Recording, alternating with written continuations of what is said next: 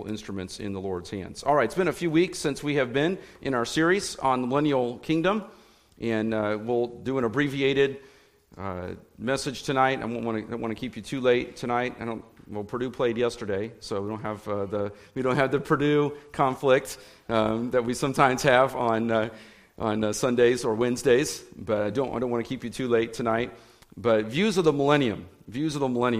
Once again, amillennialism is the idea that there is no literal millennial reign of Christ, even though there are 6 times in the book of Revelation that it is specifically said that Christ will reign for 1,000 years. The amillennialists will not take that literally. They will allegorize that, try to explain it away, and they say there is no literal millennial reign of Christ. So again, what do you do with Satan being in the bottomless pit for 1,000 years? Anyway, there's so many things that don't go together with the all-millennial view in what the Bible teaches. And many of the all-millennialists will also teach that Israel and the church are the same, but post-millennialism is not as common, and the idea that the church age brings such greatness and goodness to the earth that the millennial reign will just begin because of the wonderful things that are happening. And I'm not saying that God can't send another revival. We've seen great awakenings. We've seen revivals. It'd be wonderful if there were a national revival and that God would use us as instruments in that. We don't know if that will ever happen. It seems that the signs of the times are that the rapture could take place at any moment.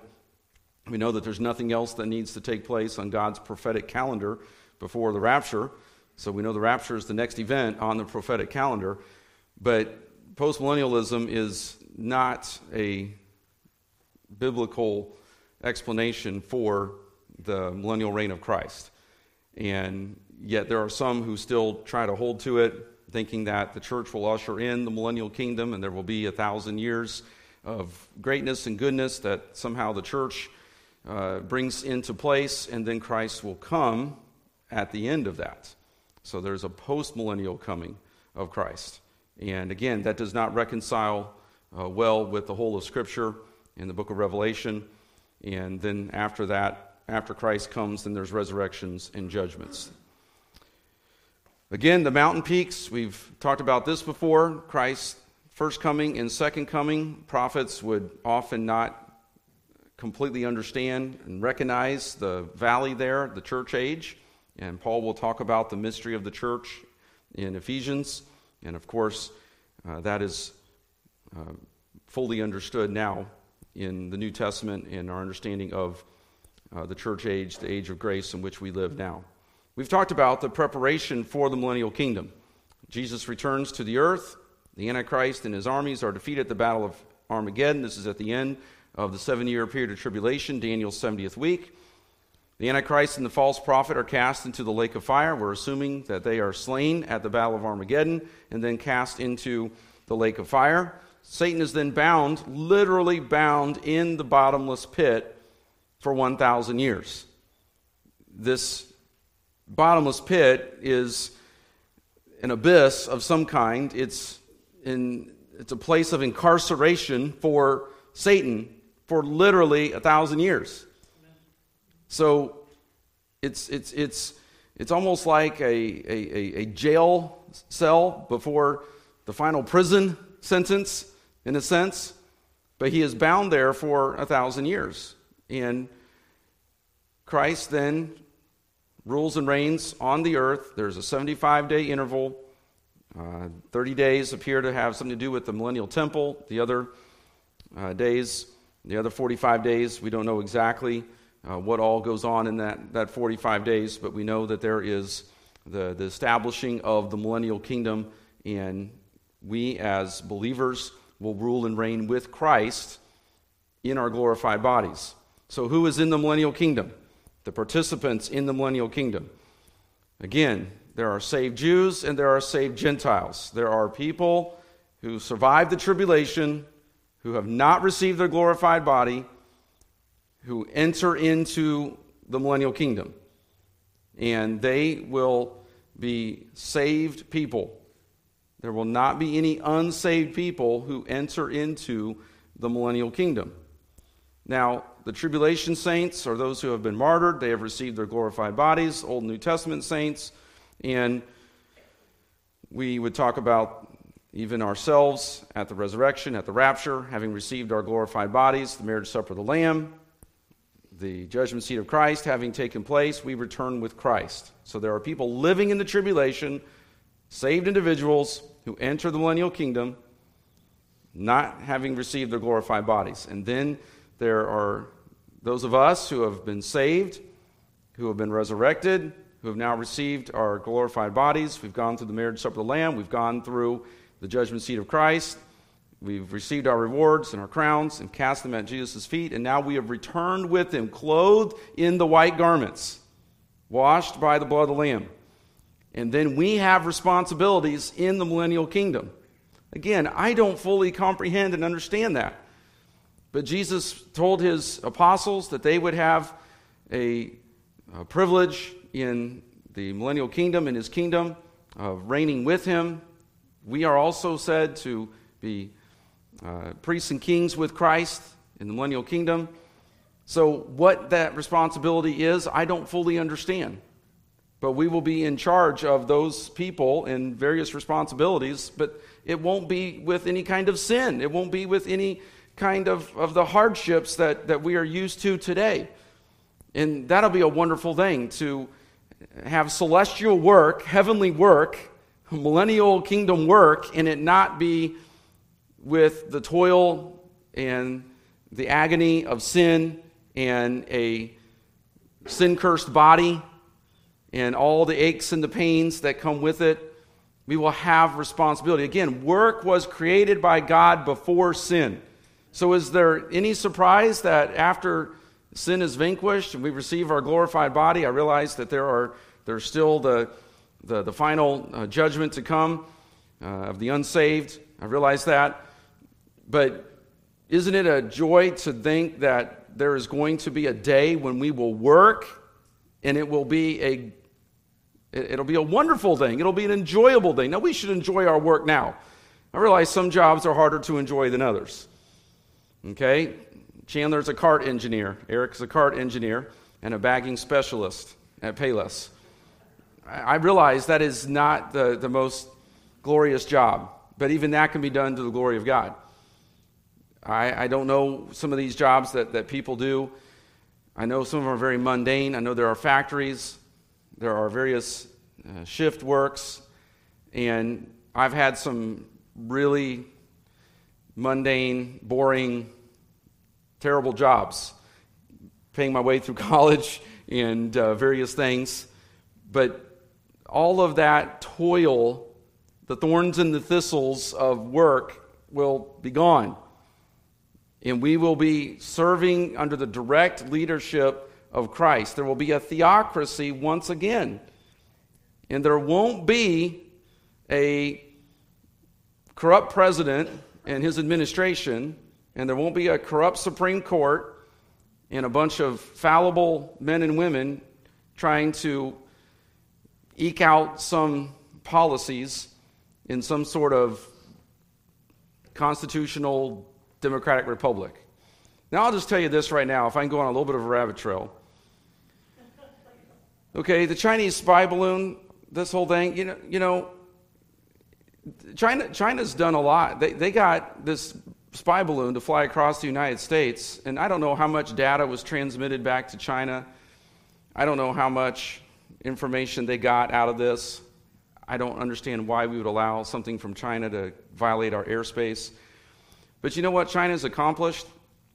They got a spy balloon to fly across our nation, and for all the politicians, all the leadership in the United States to squabble and fight like a bunch of kindergartners on the playground fighting over a ball at recess. I can't help but think we're acting like a bunch of 2-year-olds throwing temper tantrums and we didn't get our way. Sounds like we're going to defeat ourselves by all the infighting and politicking and backbiting and squabbling. It's like that Twilight Zone where the aliens show up on Maple Street, and they sit up on the hillside and they cause all the lights and the electricity and all these various things to go wrong down on Maple Street, and all the people on Maple Street start blaming each other and they fight and start killing each other. And the aliens are like, we don't have to send in our spaceships. They're going to kill themselves. All we got to do is turn off some of their electricity and some of their technologies and take away some of their comforts, and they'll kill themselves. We can just sit back and watch. And I can't help but think we are so pathetic that we are fighting like a bunch of little kids at recess instead of actually looking at what is the best thing for our country to prevent this from ever happening again or for things to be worse. Instead, we're pointing fingers at each other and yelling and screaming at each other. So China's already won in some ways just by doing that. That's not going to be the case in the millennial kingdom. Christ is going to rule and reign with a rod of iron, and we're going to be in some way under his governorship, fulfilling his responsibilities, and it's going to be done in a perfect way. It's going to be done in a way that Christ is glorified and he is honored, and there is heavenly work being done. And what we are doing right now, how we live right now, will affect our service for the Lord in that day. Somehow, some way, there is going to be a way in which our responsibilities, faithful in the little things right now, God will allow us to be faithful in much in his kingdom. I know there's a practical application of that right now, but it also is for eternity. It's also for his millennial kingdom and for eternity. So let's continue. The perfection in the millennial kingdom, we looked at these already. Christ reigns as the perfect king with righteous rule, with peace, with harmony among man and animals, divine instruction, fruitfulness like we haven't seen since the Garden of Eden, greater health and lifespans, and there is the temple. There will be a central place, once again, where Christ is worshipped. Now, we can worship him from all the corners of the earth, but there is a central place of worship, once again.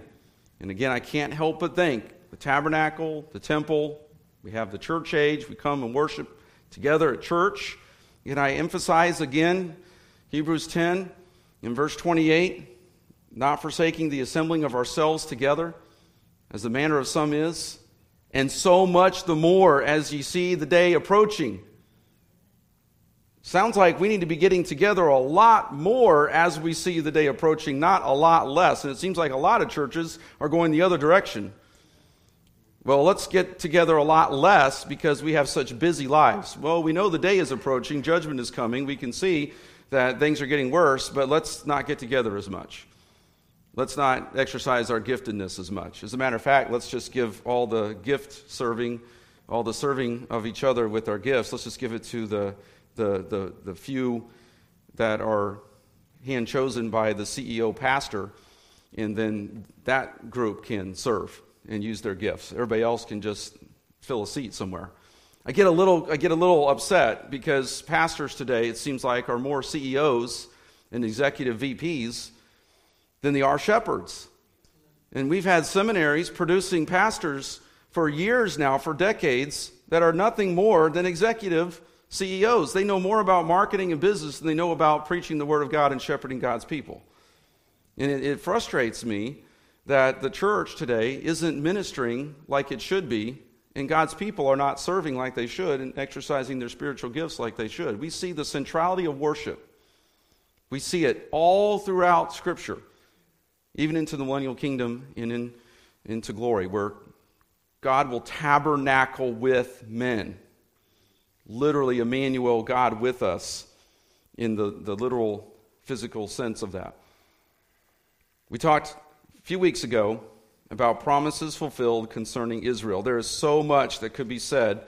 We just touched on a handful of these, and we looked at several of them in the Scriptures. But regeneration, Israel at the great tribulation, after the abomination of desolation, the blasphemy by the Antichrist and the false prophet in the temple, at the second half of the tribulation, Israel turns to Christ.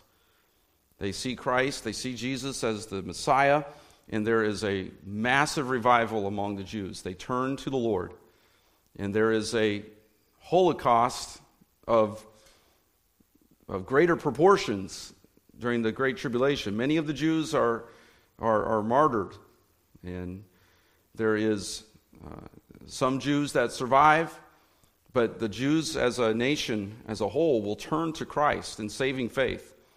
There's the regathering of the Jews to the land.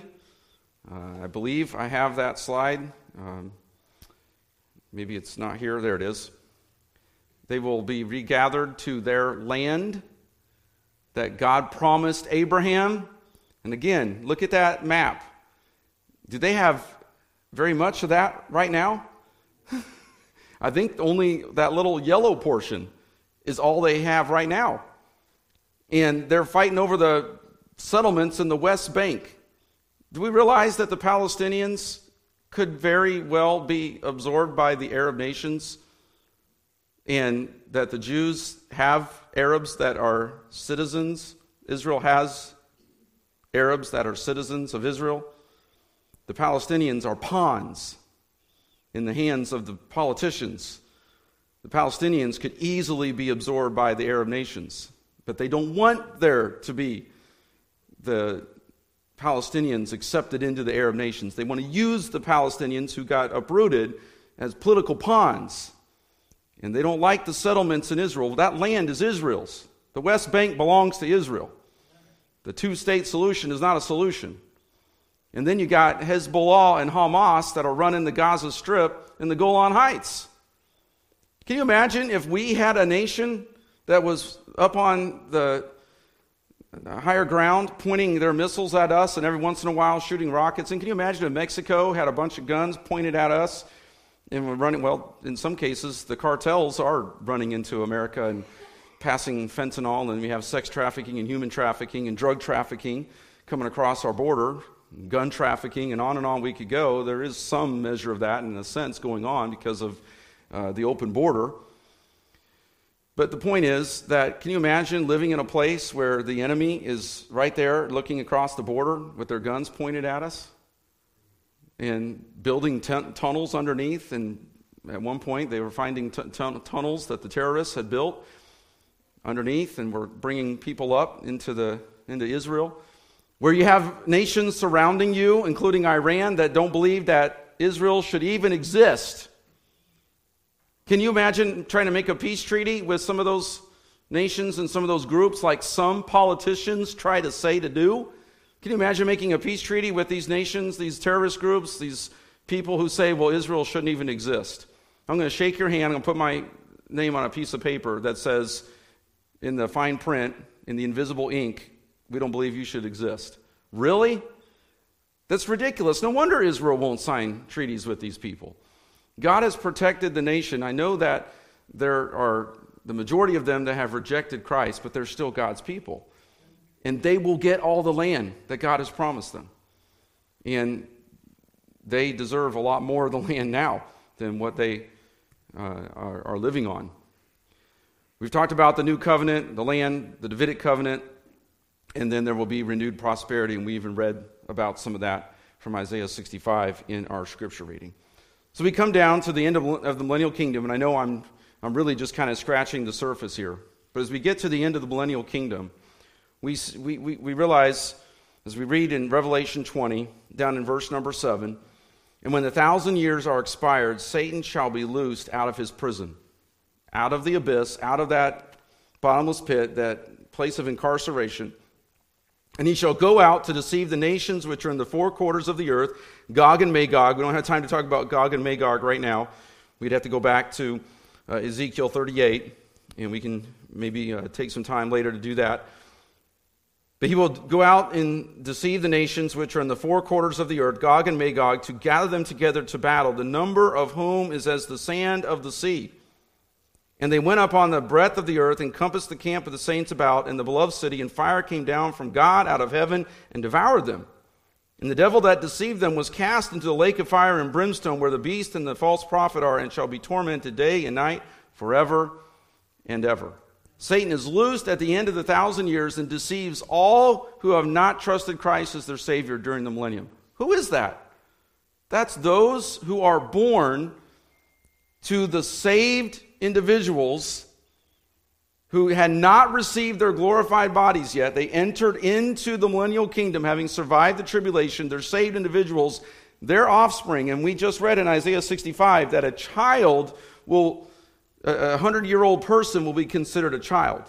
There will be a length of days, a long life. So there's going to be a lot of kids born in the millennial kingdom. And those children will have to trust Christ as their Savior, just like you and me have to do. Can you imagine rebelling against Jesus Christ in the millennial kingdom, who is on his throne, ruling perfectly with governors, kings and priests reigning with him under his leadership, who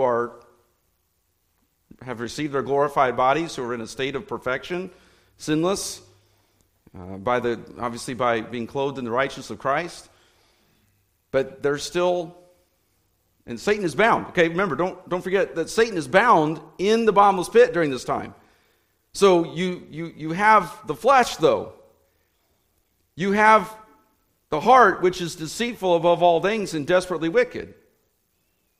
You have a perfect environment, and yet there are still people who will reject Christ, who will grow up with saved parents, with a perfect environment, and they'll still reject Jesus Christ as their Savior. Satan will be able to deceive from the four quarters of the earth, the number of whom is as the sand of the sea. People born during the millennial kingdom will still have the sin nature and have to repent of their sin and put their faith and trust in Christ for their salvation. What does that say about environments and circumstances? They don't save. The environment doesn't save. The good circumstances don't save. Only the Word of God, Jesus Christ, only God saves. Salvation is of the Lord. So people today, they want to blame, don't they? They want to blame their environment. Oh, it's the society that caused me to have all these problems, so I had to go out and murder. I had to go out and steal. I had to commit all these immoral acts because society is corrupt, society has been unjust, and therefore I couldn't help myself. What's the excuse going to be in a perfect environment? We know that those other excuses that I just mentioned, those are not legitimate excuses. They don't fly at the judgment seat. Each individual has to make the choice to receive or to reject Jesus Christ as one Savior. Good circumstances and environment don't guarantee right choices, and good environments and good circumstances don't save. Now, for us as parents, it doesn't mean that we throw our children to the wolves. It doesn't mean that we say, as I heard one dad tell me, well, nothing I can do. My daughter, she's going to be what she wants to be. She's going to do what she wants to do. And there's really nothing I can do to stop it. And I just looked at him and I was like, what are you talking about? Ephesians 6, all the other scriptures that tell us about how we're to raise our children, we just throw our kids to the wolves and say, whatever happens, happens. Is that what we're called to do? No. But still, children, even in good homes where they're taught the truth, where they hear the gospel, where they go to church, even a Christian school, even maybe a Bible college. So many things that are placed in their life to point them to the truth, they still have to make that choice from their own heart, in their own mind, before the Lord. They still have to make that individual choice. They're still responsible for God for their choice. We nurture, we raise them up in the nurture and the admonition of the Lord, and none of us have done it or doing it perfectly. We do everything we can to put the gospel in their lives, to bring them to church, to point them to Christ. We are responsible as parents to bring our children up in the nurture and admonition of the Lord. We're commanded to, that is our responsibility. And I know there is a proverb that says something to the effect of, They won't depart. They won't depart from bring a child up. I can't even remember. I just drew a blank, and I don't have it in my notes. But you know what verse I'm referring to. That's a truism. It's not a guarantee that if we take them to church every Sunday and we have them in a Christian school and they go to Bible college that they're going to turn out 100% perfectly right. It's not a guarantee. It's a truism. And it's a command. It's the goal.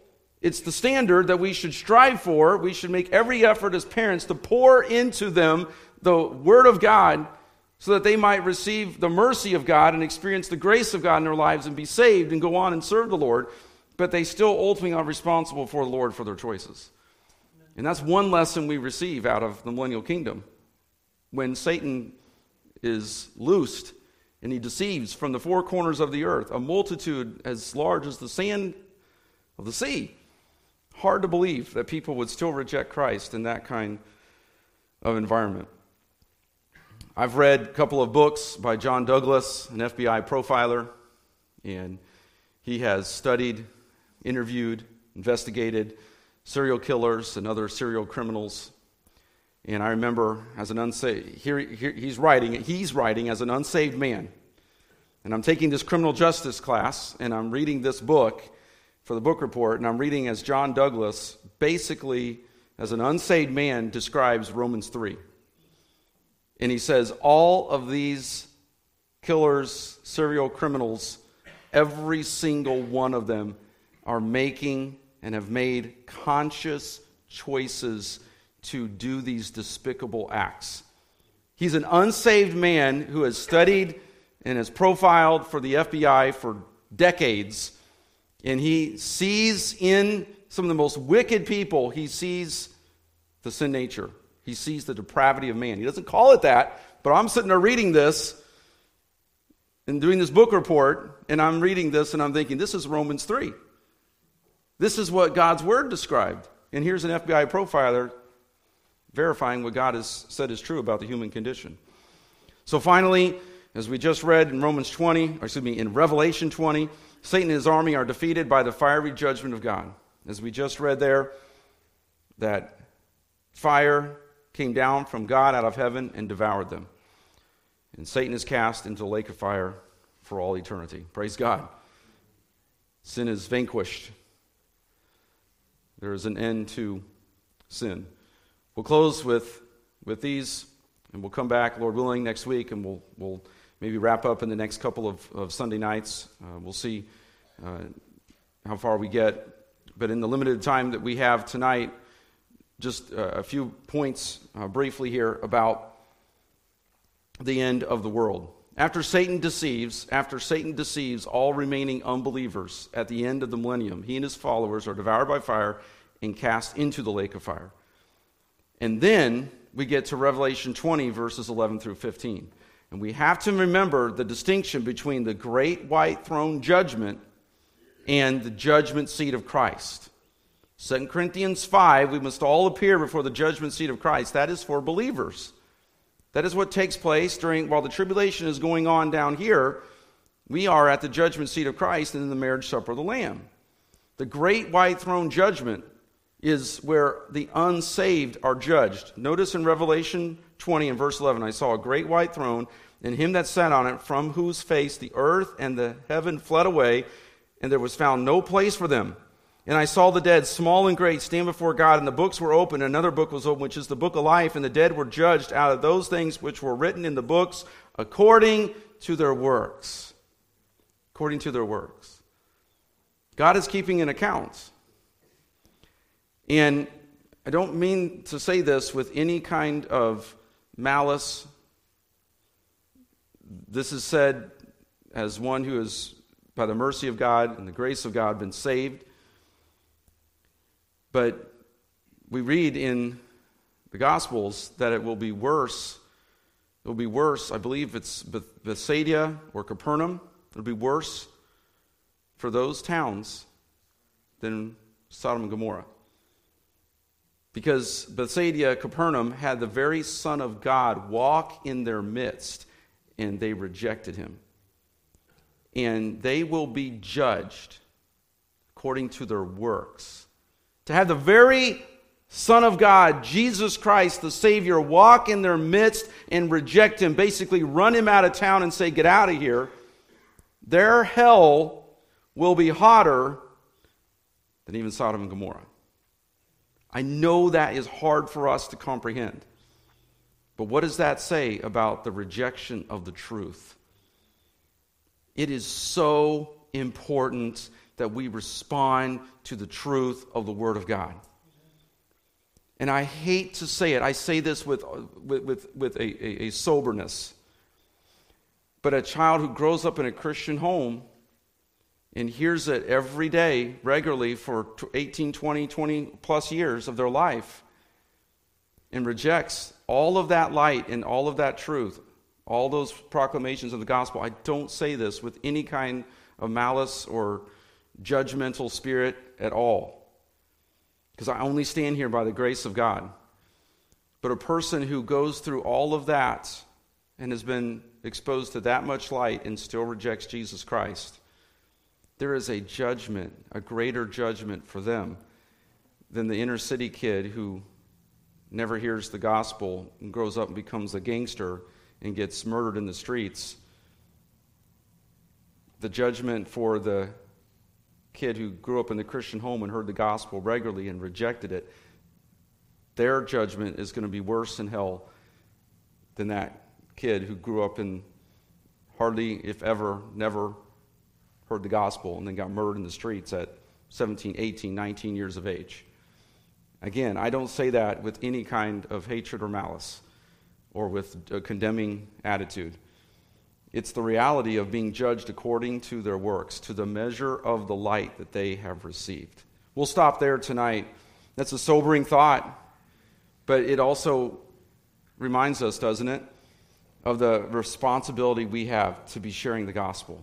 The privilege that we have to be ambassadors for Jesus Christ, to take the ministry of reconciliation so that our unsaved co-workers, our unsaved family members, our unsaved friends that we know, that we come across, that we give the gospel to them and pray and are burdened for them that they might get saved so that they will not stand at the great white throne judgment and be condemned because of their rejection of Jesus Christ. May we be faithful in giving the gospel to those that we meet, to those who God puts in our path. Let's pray. Lord, we thank you for these truths. We look forward, Lord, to the millennial kingdom, to the glories of heaven. Lord, there are some sobering thoughts in all of this regarding the measure of light that people receive. But Lord, may it burden us even more for the lost. To this year, the year 2023, may we see more people come to Christ as a result of our witness, as a result of our influence. By the mercy and grace of God, Lord, may you give us opportunities with the gospel to see people saved, see lives changed, that they will enter into heaven's glory and not face the great white throne judgment in their book, and their names not be found in the book of life. Lord, we thank you for your love for us. Thank you for your word. Pray that you will guide and direct in our lives this week. May we be faithful and obedient to you. In Jesus' name we pray. Amen. Marty is going to come and lead us in our closing song tonight. And I set that aside. That is